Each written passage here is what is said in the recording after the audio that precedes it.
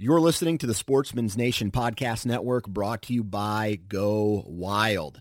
Now, the Go Wild app has added some really cool and exciting functionality to their app, and the first one I want to talk about is the Near Me function. And basically what this does, it allows you to engage and connect with people in your area.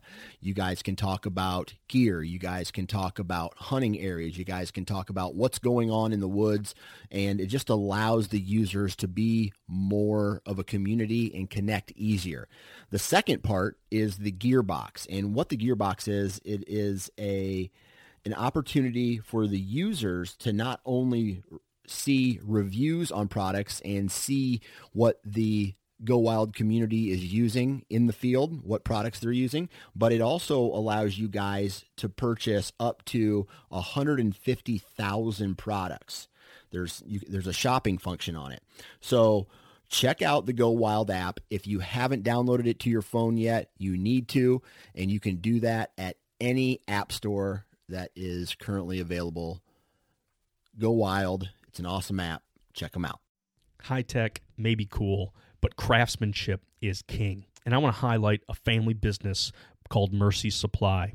Mercy Supply is a leatherwork and canvas and wax duck clothing company. They make accessories like bags, wallets, and aprons. In fact, I gave Rusty a call, and he put together a custom order for me. I've got 60s vintage camo trimmed out in oxblood leather and copper rivets. This apron just is sick looking. I love it. It's bomb-proof construction, stitched really tight, and you're never going to be able to beat it up. And actually, the more that you use it, the more that you abuse it, the better it wears. So head on over to mercysupply.com. Everything is made in Byron Center, Michigan, hand-done in the good old US of A. If you tell him that Huntivore sent you, he won't know what you're talking about because I didn't tell him that I was going to make him a commercial. But anyway, head over to mercysupply.com. Their stuff is built to stand up.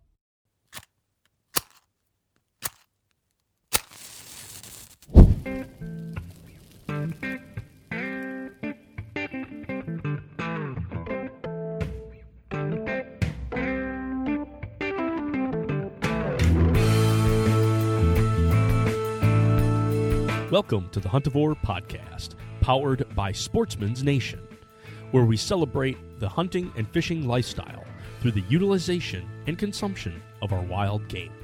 No egos, fork in hand, beer in the other, no status. A piece of red meat on a hot grill and turn it into a burnt offering. Just catch it, cut it, cook it. This is episode 50, a toast to wild game and good spirits with Mammoth Distilling.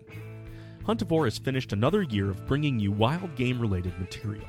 What better way to celebrate than with a drink and a toast? To get some inspiration, Nick is joined by Stuart and Colin of Mammoth Distilling in northern Michigan. The group discusses the spirits we love to drink when celebrating, contemplating, and carrying on tradition. So grab a drab and enjoy. Before we begin, I just want to say that Huntivore is celebrating its second year as a podcast. Who knew anyone could talk about food and wild game for that long? It really has been an awesome trip to share my own experience and my culinary journey with all of you, and being able to bring on some awesome guests to teach us and challenge us. I want to thank those guests and the friends that I've made along the way for being able to pour into our own journeys here. I want to thank Dan Johnson and the whole Sportsman's Nation crew for bringing us on and being able to be a part of an awesome podcast network. And of course, you, the listeners. I mean, if it wasn't for you guys tuning in, it would be me rambling to myself. It's a real treasure to find folks who are passionate about the outdoors and who are also serious about their table fare. So I'm celebrating the accomplishments of Huntivore, and I'm raising a glass. And I'm also looking forward to this next year of sharing our hunting and fishing lifestyle through the utilization and consumption of our wild game.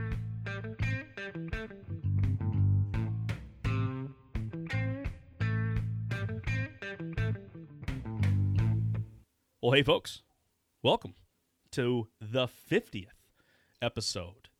For a lot of you, you've joined me on for 50 episodes. That's 100 weeks, and it's it seems to be a real celebration. At least I feel really accomplished here. 2 years under my belt as a podcaster, and I thought nothing better than to have guys that would help celebrate by the guys who produce the drinks that we celebrate with, or drinks that we use to just continue traditions that we love.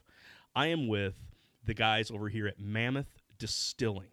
I got Colin, their main distiller, and I got Stuart, their head of marketing. Is that correct, Stuart?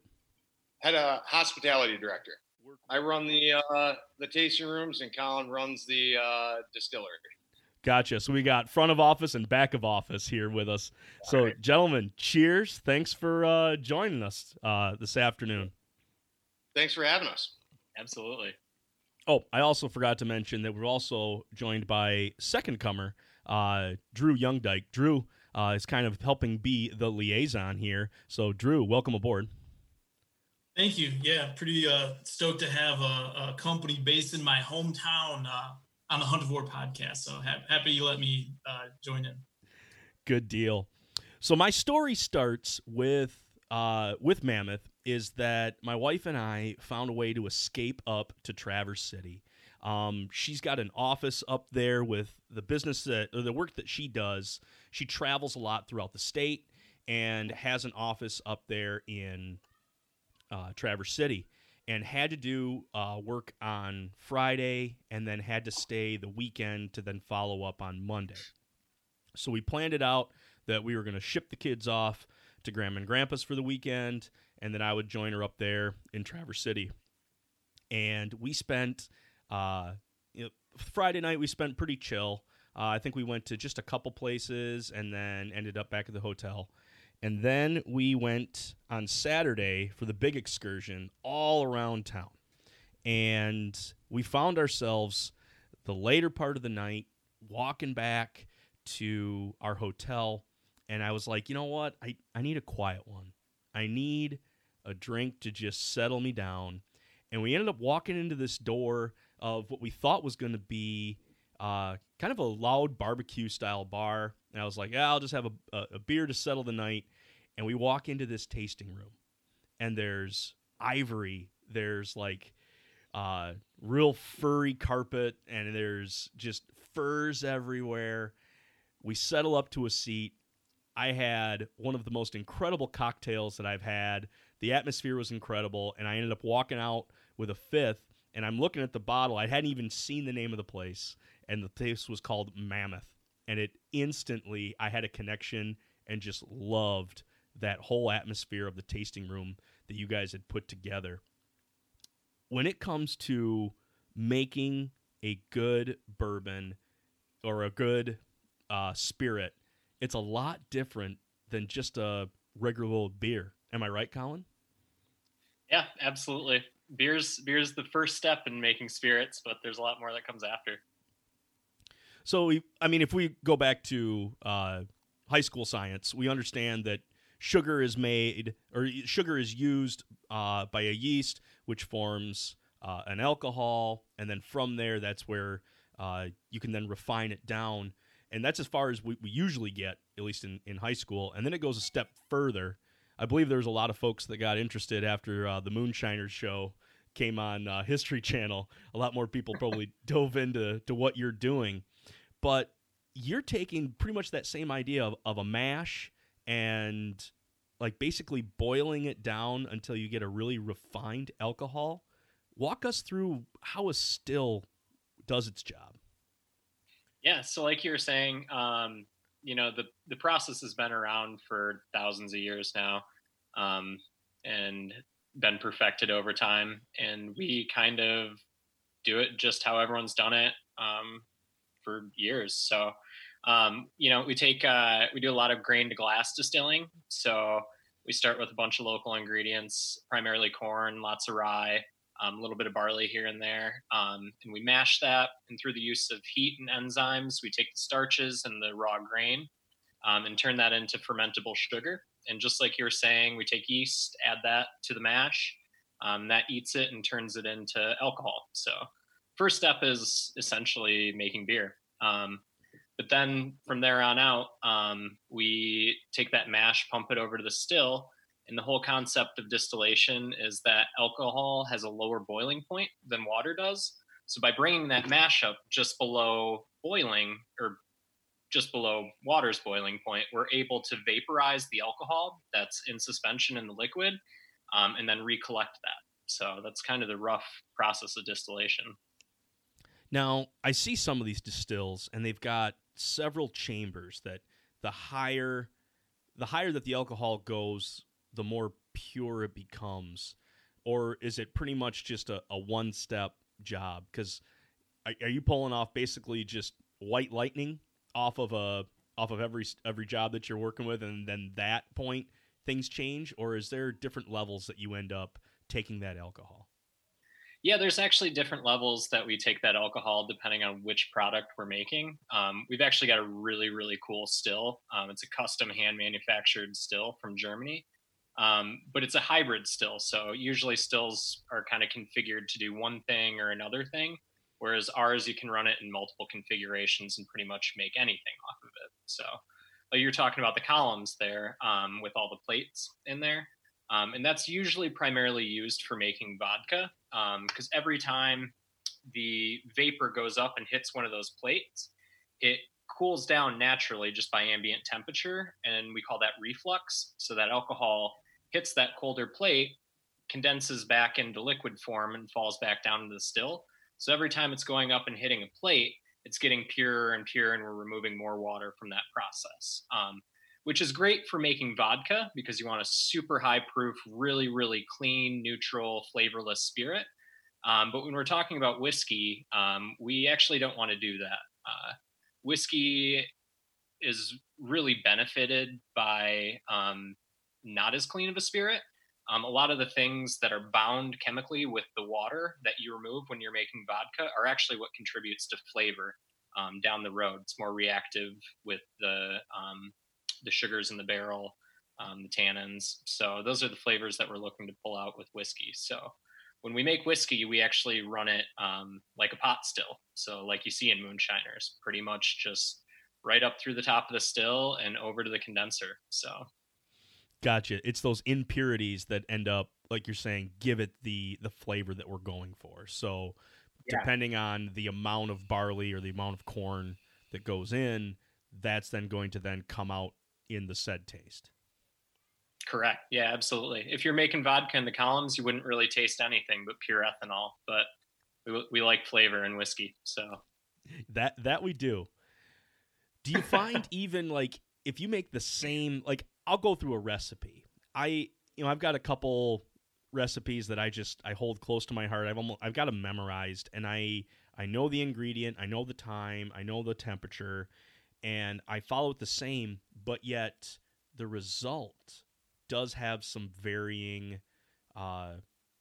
differences, whether it may have a different taste that comes out or it's crispier. Do you find that the same thing with making a whiskey, is that as much as you are creating a science here and you are following a procedure, do you come out with one batch being a little bit different than another? Yeah, absolutely. I mean, there's so many variabilities in what we do, all the way from the get-go. I mean, you can pull different grain off different farms and get different flavor right from there. So every step of the way, you encounter a little bit more variability. A lot of what we do, we try to control as much of that variability as we can. But again, kind of counterintuitively, if you make the exact same spirit every single time, you don't end up with a lot of diversity in your barrels, and barrels age out differently. So when you go to blend whiskey, if you had just the same stuff every time, you wouldn't have a lot to blend with. Blending is more or less like painting with a palette of paints. You want a little bit of this and a little bit of this, and putting those together creates, this flavor and so on and so forth. So if it's dead nuts every single time, you're probably going to end up with a little bit more of a boring whiskey down the line, or it's going to be a little more difficult to blend and create some of those different flavors. Gotcha. So you're almost looking for as you're making a recipe, like I am going to alter this batch a little bit different than the one previous, and then that's to then have these different casts or barrels to work from at that point. Yeah, we're definitely always trying different things to get different results. Recently, we dropped the barrel entry proof that we put barrels away at. That's been our most recent experiment. So we've been adding more water before it goes into the barrels to pull out a little bit more of the sugar from the barrel earlier on. So yeah, variability, although counterintuitive sounding, it's actually kind of a good thing. I know we've been jumping on whiskey here a little bit, and that's not just what you guys produce. There's a whole wide range of alcohols or of spirits that you guys are creating. Like I guess I mean I look at gin and I know it's made with is it really made with it's made with berries at that point. Am I right? Juniper berries, yeah. So, in another common misconception with gin too is that it's fermented from juniper berries, and that's really not the case. Usually, gin is vodka to start out with, so generally corn as a base for the distillate, and then it's distilled through a basket that you macerate juniper berries in, and so the hot vapor passing through that collects that juniper flavor and ends up as gin. Gotcha. Because I'm thinking like here's somebody out there picking a whole lot of juniper berries. Yeah,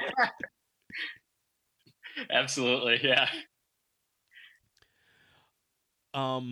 So yeah, okay. We've jumped onto the gin. I'm a big bourbon fan. I say big bourbon fan. Like I'm not that old of a guy, and I've really just kind of discovered bourbon maybe about 5 years ago. Actually, my first bourbon that I bought was I won our fantasy football league, and we all had a pot that went into it, and I ended up taking first place. And so I was like, well, now I need to take this money and not just spend it, but flaunt it as much as I can in front of the other participants. So I ended up having enough to be able to get a really cheap 22 that I love to use, and it's what I use for my squirrel hunting all the time. And what I thought was going to be, actually, it still is. It's one of my go-to bourbons. But anyway, I bought a fifth of bourbon, and that was the picture that I sent to everybody. It was me in a big armchair holding my 22 and bourbon, just being like, "Thanks, fellas, I appreciate it." So bourbon's where I'm really kind of excited about. And there's a lot that goes with bourbon, in the fact that as a guy on the outside, like, is there a difference between a Kentucky bourbon by name and a regular bourbon by name? Is there, because you can only make a specific Kentucky bourbon in Kentucky. Am I correct? Actually, another misconception. Kentucky really tried hard to get what they call an appellation on bourbon. So an appellation is a regional definition of a spirit or a wine, no different than like champagne can only be made in Champagne, France, so on and so forth. And Kentucky tried really hard to get that passed, but we're not able to do it. Hence why we in Michigan can make bourbon. But anywhere you make bourbon or whiskey or anything, any aged spirit, you're going to have variability, mainly coming from your warehouse. Different temperatures, different seasonal fluctuation. As things heat up and cool back down, your liquid's expanding and contracting in those barrels, pushing it into the wood, pulling it back out of the wood. So again, it's another one of those variabilities that create good spirits. And I think Kentucky is really lucky with their climate because they have a little bit more fluctuation in temperature. So I think their stuff ages up a little bit faster down there. But yeah, you could never make a Kentucky bourbon in Michigan, which is also kind of cool. You know what I mean? It's nice to produce something that's specific to your region. Good deal. I'm glad to know that they can't just take the name bourbon and then we have to have like barrel whiskey as the name. Like right. Everybody can still have their bourbon from their specific state. So thank you for clearing that up, Colin. Yeah. Appreciate that. And I think Kentucky definitely wants everyone to think bourbon just comes from Kentucky. That's good for them. But. Gotcha. Sorry, guys. You can have your horse race, but that's about it. You're going to keep that. So with that process of bourbon, is it a long age? So, okay, we've got our alcohol that we've made, and it's not necessarily a high alcohol point, or it's what you've just pulled off. It hasn't gone through all the steps of the still at that point. It's just pretty much, it's been vaporized, it's pulled over, and that gets put into a barrel. Is that barrel charred on the inside? What's the preparation for one of these whiskeys or this basic white whiskey to then turn into a bourbon? So bourbon by law has a couple definitions. So starting from your mash bill, bourbon has to be at least 51% corn.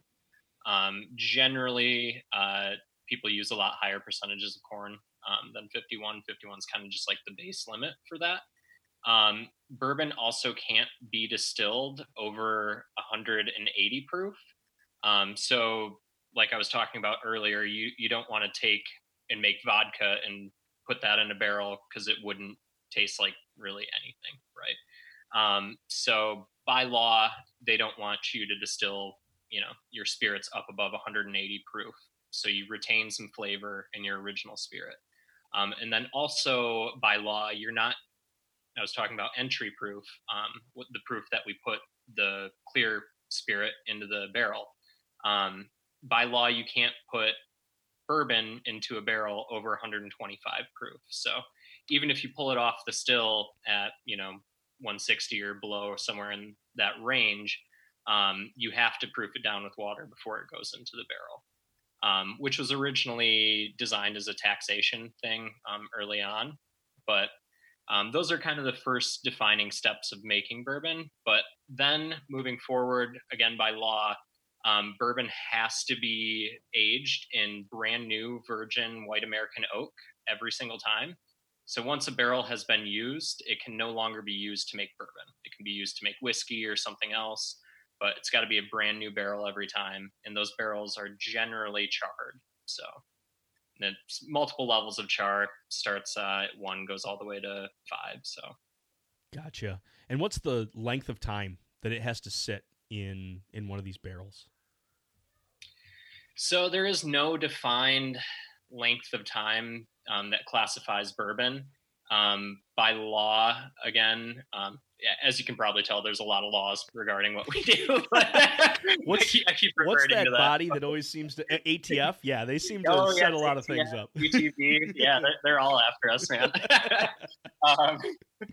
So yeah, there's no defined length of time that qualifies a bourbon to be in a barrel, except that it has to be passed through wood.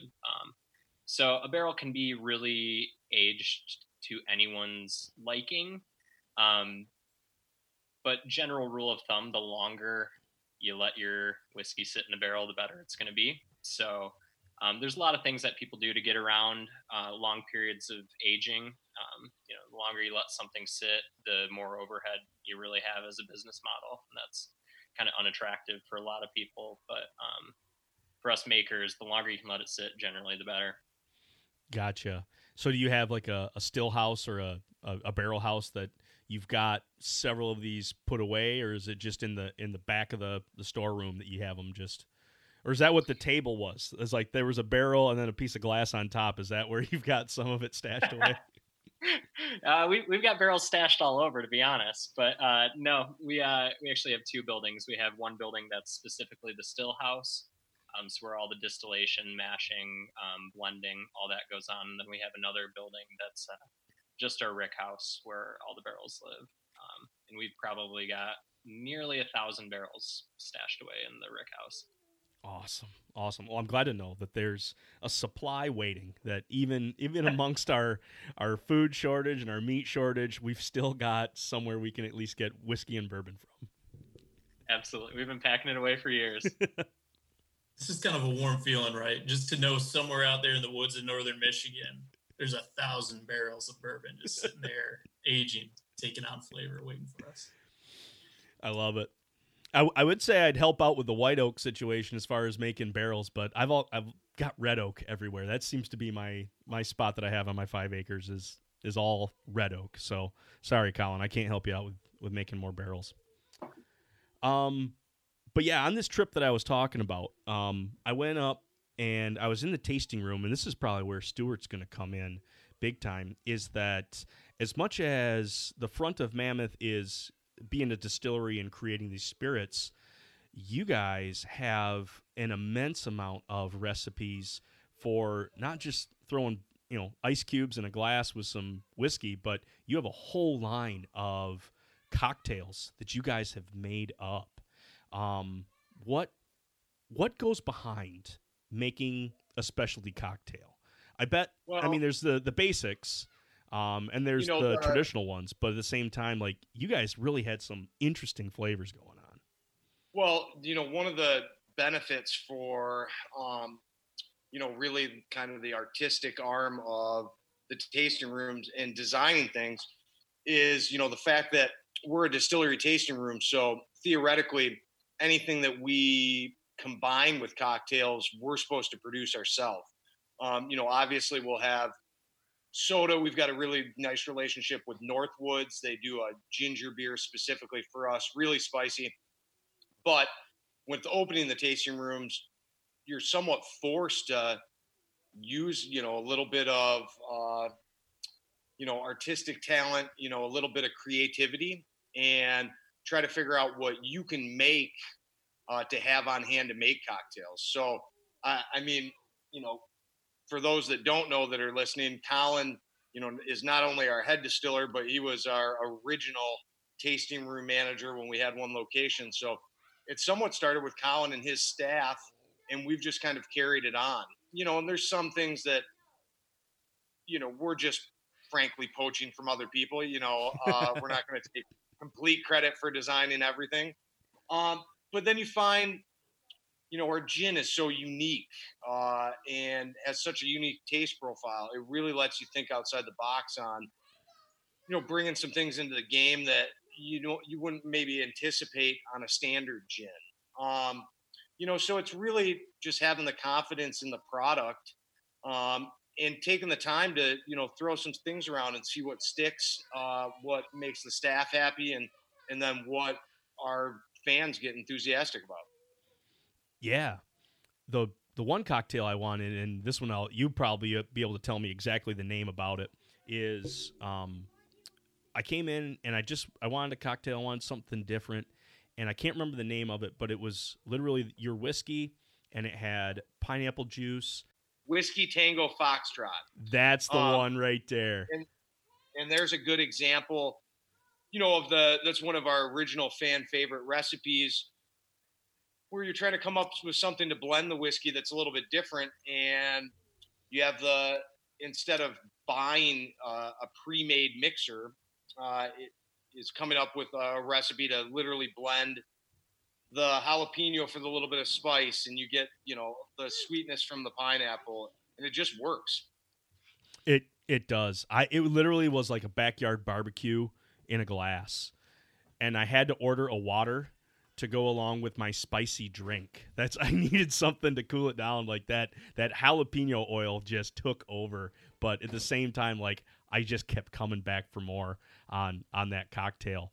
And that's probably something that people don't see every day, is a savory cocktail. They always expect the fruity, sweet ones, but to throw in savory was out of my mind. And I'd say that what kind of caught me off guard, or I wouldn't have expected, years ago in the cocktail market, is absolutely right. How much people have got creative with spice. I mean, our other most popular summertime drink is called La Picante, and that's literally muddled jalapenos with the vodka, a little bit of simple syrup, a little bit of lime, and it's just got just the right amount of spice where, you could easily knock down 6-7 of them, before you want to call it quits.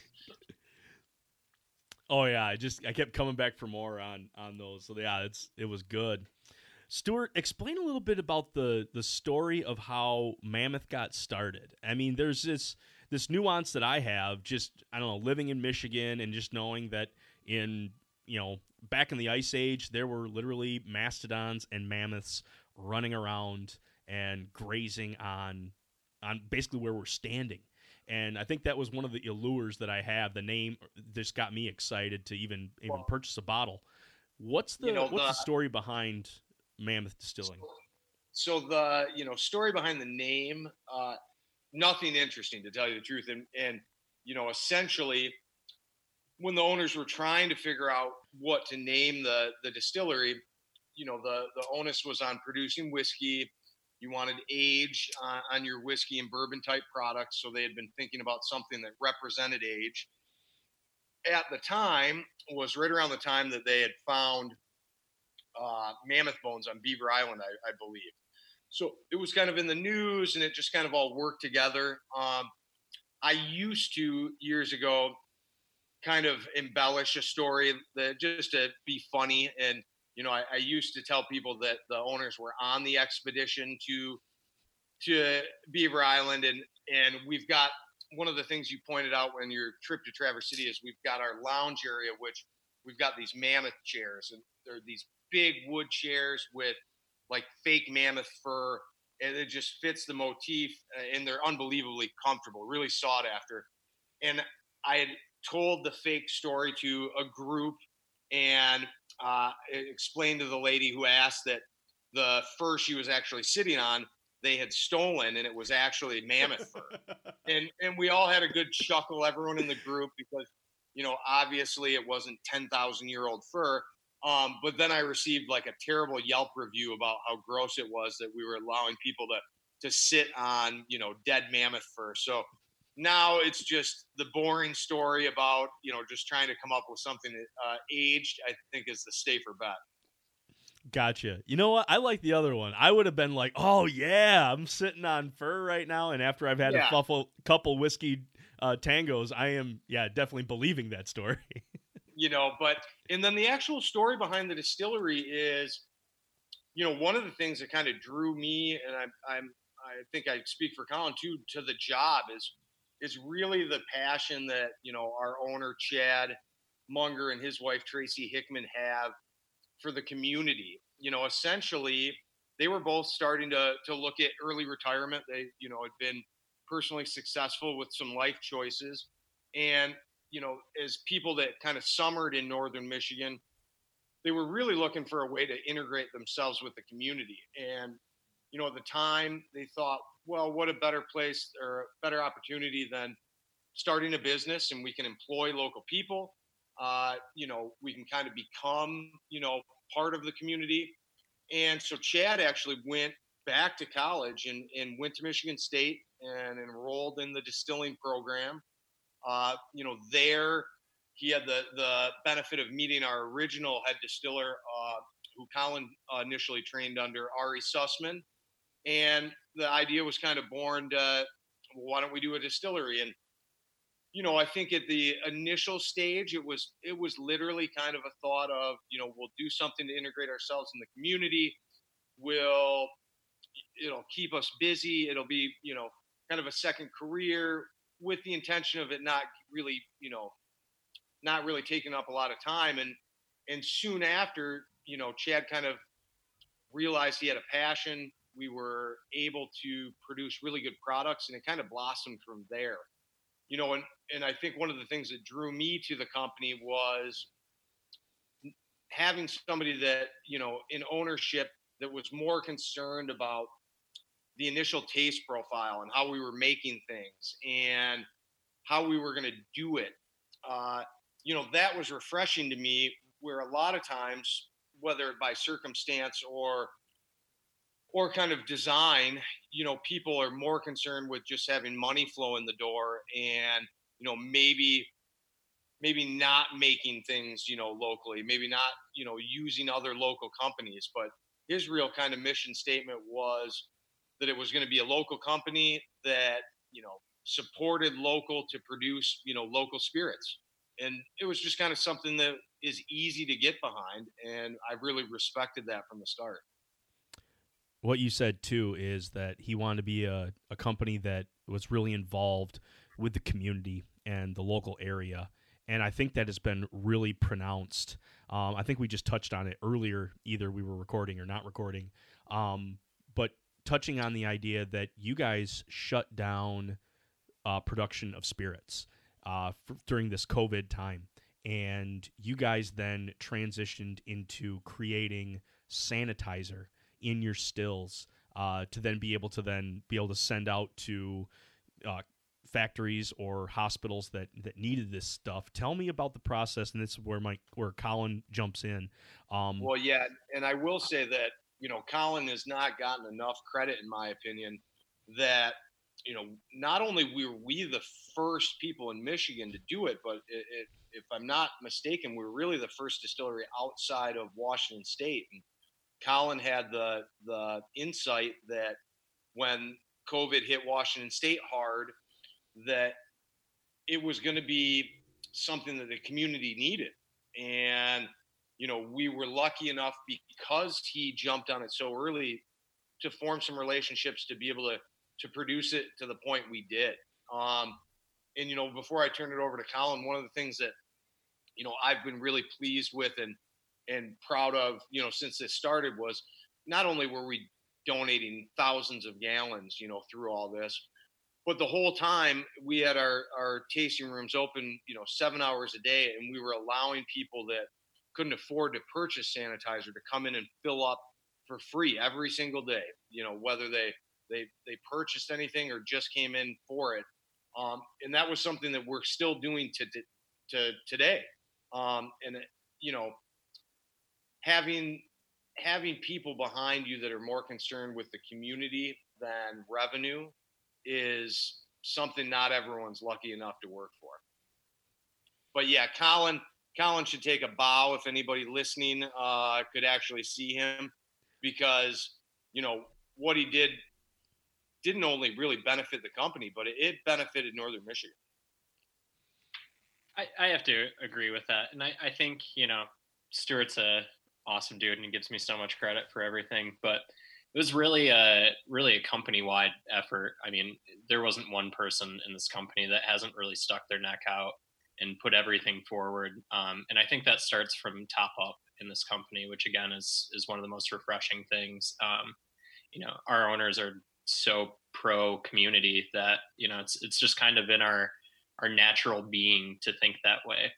And that's how everyone who works for us kind of just ends up, we just look out for the best that we can do. But yeah, about 2 months ago, we realized that there was a really high demand for sanitizer and no one was able to get access to it. Store shelves were empty and everything was really in dire straits. And frankly, it was our owner's sister who sent me the original post of the distillery in Washington that was doing sanitizer. And we said, hey, look, we've got ethanol sitting around. People need the stuff. So let's do it. And I mean, literally probably 20,000 gallons of sanitizer later, we're here. And, it was super awesome to be able to take care of our community in that way. I mean, it's the most rewarding thing has been seeing people feeling taken care of by what we're doing. So 20,000 gallons. That's incredible. Sanitizer. Well, and that's not just Northern Michigan where you can get that too, because I know you can get that down where I live in Ann Arbor through the tea house. Are there other places that are able to get Mammoth sanitizer in that same way? Yeah, we have a online store going, and I think it's available for purchase nationwide. So if you hop on Stuart can probably confirm that. But yeah, if you hop on our website, we've currently got a link that will link you to some Mammoth merchandise. For the most part, we are donating some profits on our social distance t-shirt. Actually 100% of the profit on the social distance t-shirt is being split between the Michigan Bartending Association and a local association started by the Good Bowl which goes to hospitality workers in northern Michigan. For the most part, the bulk of sales on the other Mammoth related items are just going to pay our staff members. That's the other thing, through all this, Colin's absolutely right. The hard work that the staff, really stepped up where, no one would have faulted anyone for, taking a step back, and, for our staff to just rally around the company and the company to be able to, continue to pay everyone through this, I think is really just a testament to kind of the core belief system of our ownership, and, something that, I feel pretty blessed, that we've all been put in the position or in the position that we're in right now with what we're dealing with. There's a lot of people that are struggling, and there's going to be a lot of people that, are struggling in the future for what's going on. Yeah, and it's awesome to see that through the work of this, that, man, like everybody's trying to figure out what they can do. How can I help? And to just be sitting on, like you said, that 20,000 gallons of ethanol, and not just, well, let's put it into more spirits because people are gonna want to be staying home and drinking, but at the same time, now it's being put to work at our front lines. That's a beautiful thing that you guys have been able to do. And so, yeah, cheers to you guys on that. I know I got a little bit left here in my glass. Cheers to you guys on that. Not that there's anything wrong with people that just want to come buy our bottles and stay at home and drink through this. That's true. By all means. There's actually an old Finnish saying for it called pants drunk. They consider it like a form of personal well-being to sit at home and have a relaxing drink by yourself. Well, I don't think it's the most unhealthy thing to maybe not remember every aspect of this pandemic. So if you can you fight away a little bit of those memories with some beautifully crafted Mammoth spirits, like, more power to you. There you go. Now, I guess this is going to be on Drew. Drew, I've got an angle for you, and I didn't put it in the outline, but I think you're going to hit this nail on the head. That as we've been talking about this, either the whiskey, the gin, these are all drinks that really they hold a deep memories, either in our heart or in our spirit, that we come to these, and these are ones that we want to enjoy with others. We want to enjoy with people. From that, like being up at deer camp, and I know you've got a great deer camp going on up in northern Michigan. As much as it is like, how much whiskey do you guys take up there? That's not the question that I'm asking. The question I'm asking is, how important is it to have a cocktail that holds both tradition and celebration along with it, especially at a place like deer camp? Well, for me, it goes back to the first time I went to deer camp with over on Beaver Island. It was where deer camp used to be, and I was over there with my grandpa and my dad, Grandpa Doc. Folks that don't know, Stuart's my cousin as well, and he was our grandpa. But when I got my first deer, whiskey and bourbon, that's not the type of thing at deer camp that we have all the time. And definitely not before you hunt. It's always after the hunt. But usually it's beer. But the whiskey, the bourbon, that's reserved for when maybe you get your deer. When I got my first deer at deer camp with my grandpa there, I guess I shouldn't say this. Maybe I wasn't 21 yet, but I was close. And age is but a thing. You're just an old soul, Drew. That's when you earn that glass. It wasn't like, just a can of Old Milwaukee or something. Like, this is something special. And when we have it at deer camp, we don't, sit around drinking bourbon and whiskey the whole time. For one, we want to get out there and we want to be responsible as hunters. But when you get that deer, when you get a nice deer, when it's time to celebrate, and that's why a spirit like Mammoth is great. We're not looking to get like loaded or anything. What we want is something that tastes great, that you can make a nice cocktail with and have a nice celebration and toast to a good camp with good people. And, I think too, there's something to the imagery of Mammoth that speaks to us as hunters too, because, when we go out there, like I hunt with a recurve sometimes, I think each one of us kind of envisions that we're some sort of like Paleolithic caveman out there, hunting our food, maybe like a mammoth, like in the old days. And there's something just about that imagery that, at least for deer camp, and I think for hunters, speaks to us. But with a fine bourbon, and I'm lucky that I have one of the borrowed time ryes that I'm saving for deer camp this year. I was going to save it for trout camp, but that got canceled because of the coronavirus lockdown. But yeah, it's something that we want to celebrate with a toast, not something that we're going to drink in lots of volume.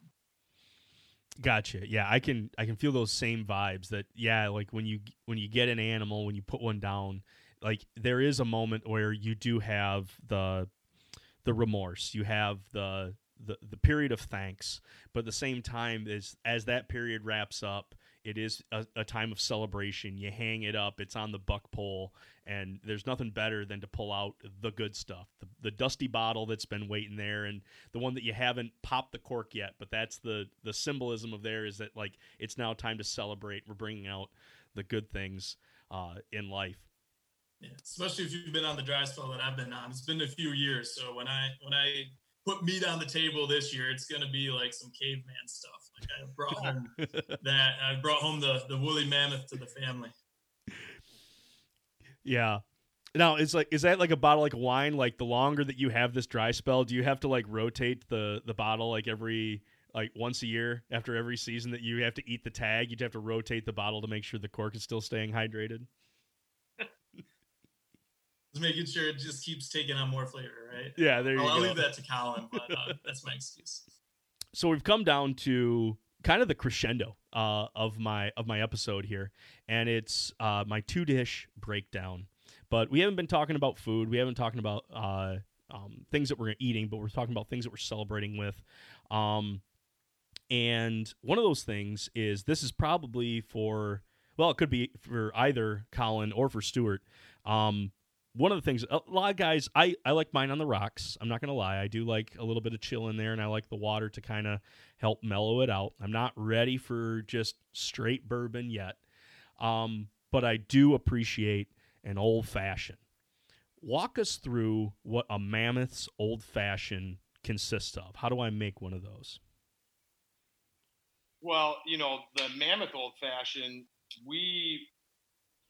not to toot our own horn, but I'd say that we have a real following, and I would say that we've received a decent amount of kind of kudos and credit for our recipe. I think obviously the spirit goes a long way. So the fact that, our whiskey, bourbon, and rye is so top notch lends itself to a really nice taste profile. But we also go, more of a classic route where, I think that the old fashioned in general kind of got lost, where, people were kind of taking their own riff on it, and there wasn't a lot of consistency in the drink.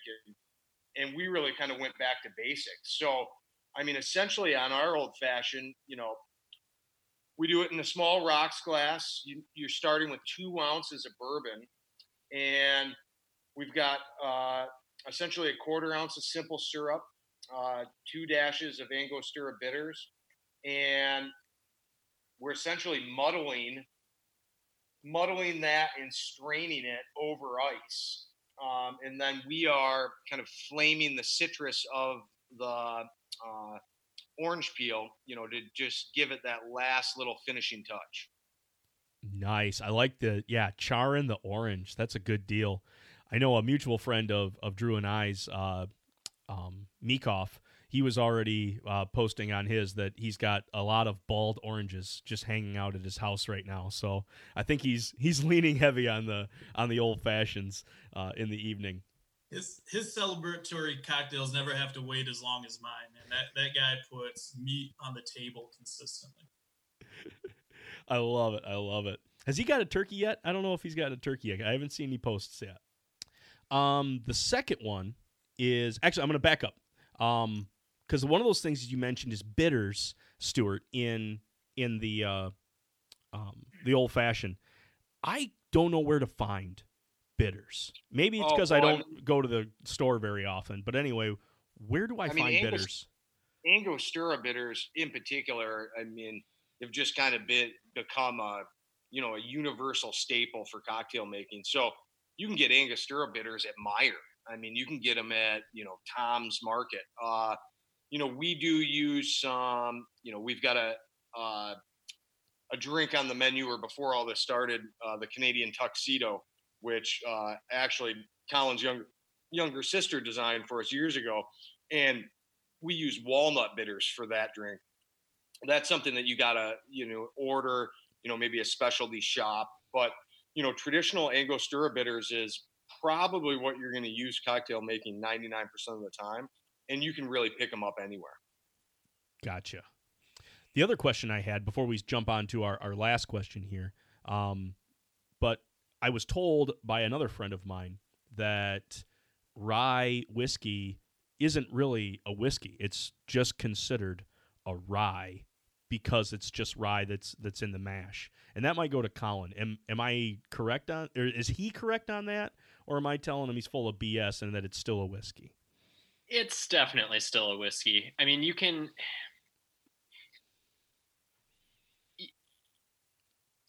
make whiskey from any type of grain that you want. Whiskey is a very broad, undefined term that just classifies a grain-based spirit that's aged in a barrel. Like we were talking about bourbon before, it can get more defined than that, and you can take rye and you can turn rye into vodka, but rye is definitely a category of whiskey for sure. Good. So you can call it BS on that one. Good. I'm glad. I'm glad. He's a Packers fan, so anytime I can call BS. Yeah, we don't like that. All right. This last one here is summer is just around the corner, and by the time that this is going to be coming out, it'll be late May.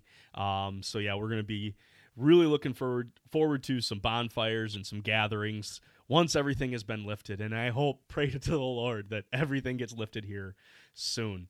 But when we are able to then join friends and family around a campfire, what is your favorite cocktail that you're going to want to have? And we'll go all the way around. We'll start with Colin because he's on my screen right now. Colin, what's going to be your favorite celebratory cocktail? Probably my cocktail of summer for celebrating is Hemingway daiquiri. I'm a sucker for a really, really good classic daiquiri, not your frozen blended daiquiri, but a real nice crafted daiquiri. Tell us what goes into that. So Hemingway daiquiri, obviously a nice base of rum. Usually it's clear rum, but I like to use an aged rum.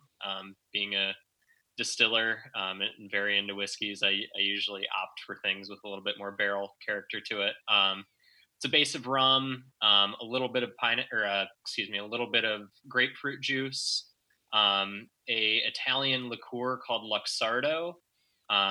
That's defined as a maraschino liqueur, but it's nothing like maraschino cherries, lime, and sugar.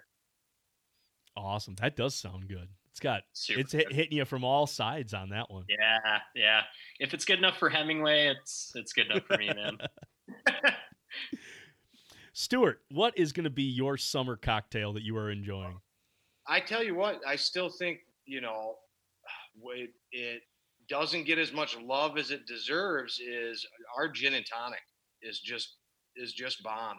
I mean, our gin, the aromatics, the taste profile, coupled with, Northwood's, pure tonic is I just think, classically underrated. We do ours really special now where the actual gin and tonic gets a specific special glass. We do it in a beer stein, and we actually do juniper berries with dehydrated limes and oranges. We try to use what the actual ingredients of the gin and tonic, as the garnishment. So, as boring as it sounds, I think people should give the classic Mammoth gin and tonic a try this summer. Drew, what is going to be your summertime cocktail? Well, if we get to have a trout camp again, maybe later on in the year, Boone's Farm is not a cocktail. It'll probably be that borrowed time rye.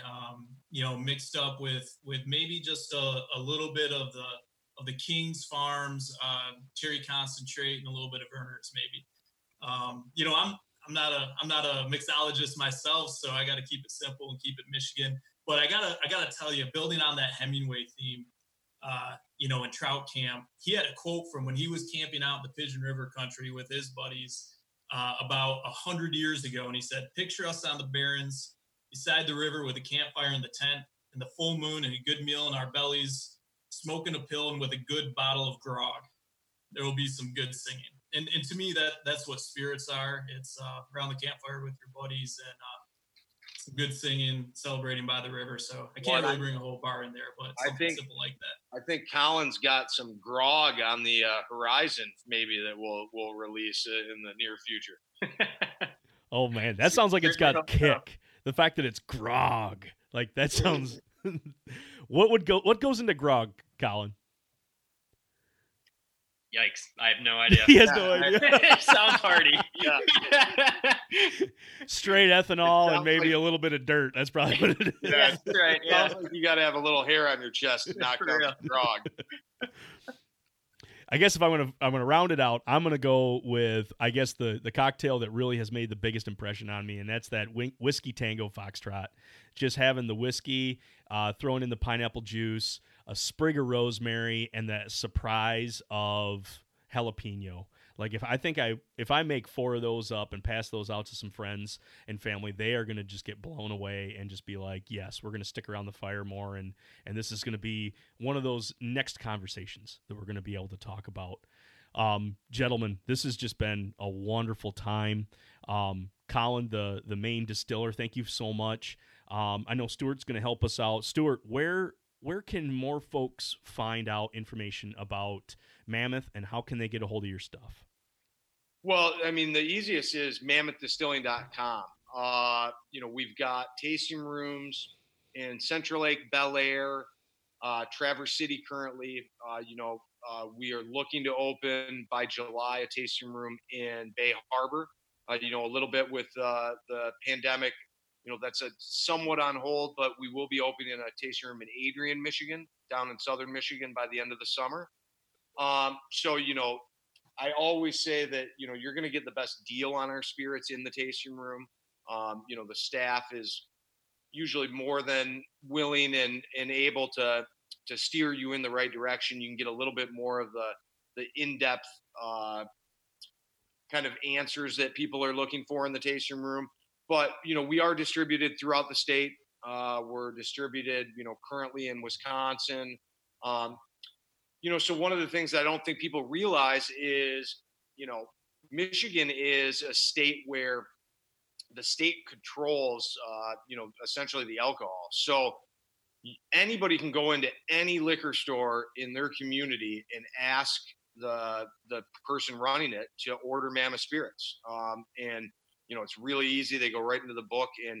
And what we've tried to do on the website is we do have a list of stores that do carry us throughout the state, so people can kind of not have to look around a lot. But that's kind of my new go-to is, if you want something we have and you can't find it, just let your liquor store know that you want it, and they're going to order it because you're going to pay for it. Awesome. I love that. Drew, thanks for being our liaison, getting everybody connected. And again, just a pleasure to be able to talk to you and your insight. Again, thanks for jumping on with us. Well, folks don't know, I've been tagging along with Stuart for like 40 years now. So. Well, fellas, hold on for just a second. I'm going to send our listeners on out. Folks, again, this is episode 50, and I think this is something that I'd really like to celebrate with you. So I hope that you're able to get that short rocks glass. Put something real nice and strong. Ice if you choose. I'm still on the ice. But whatever the cocktail is, always keep your knives sharp.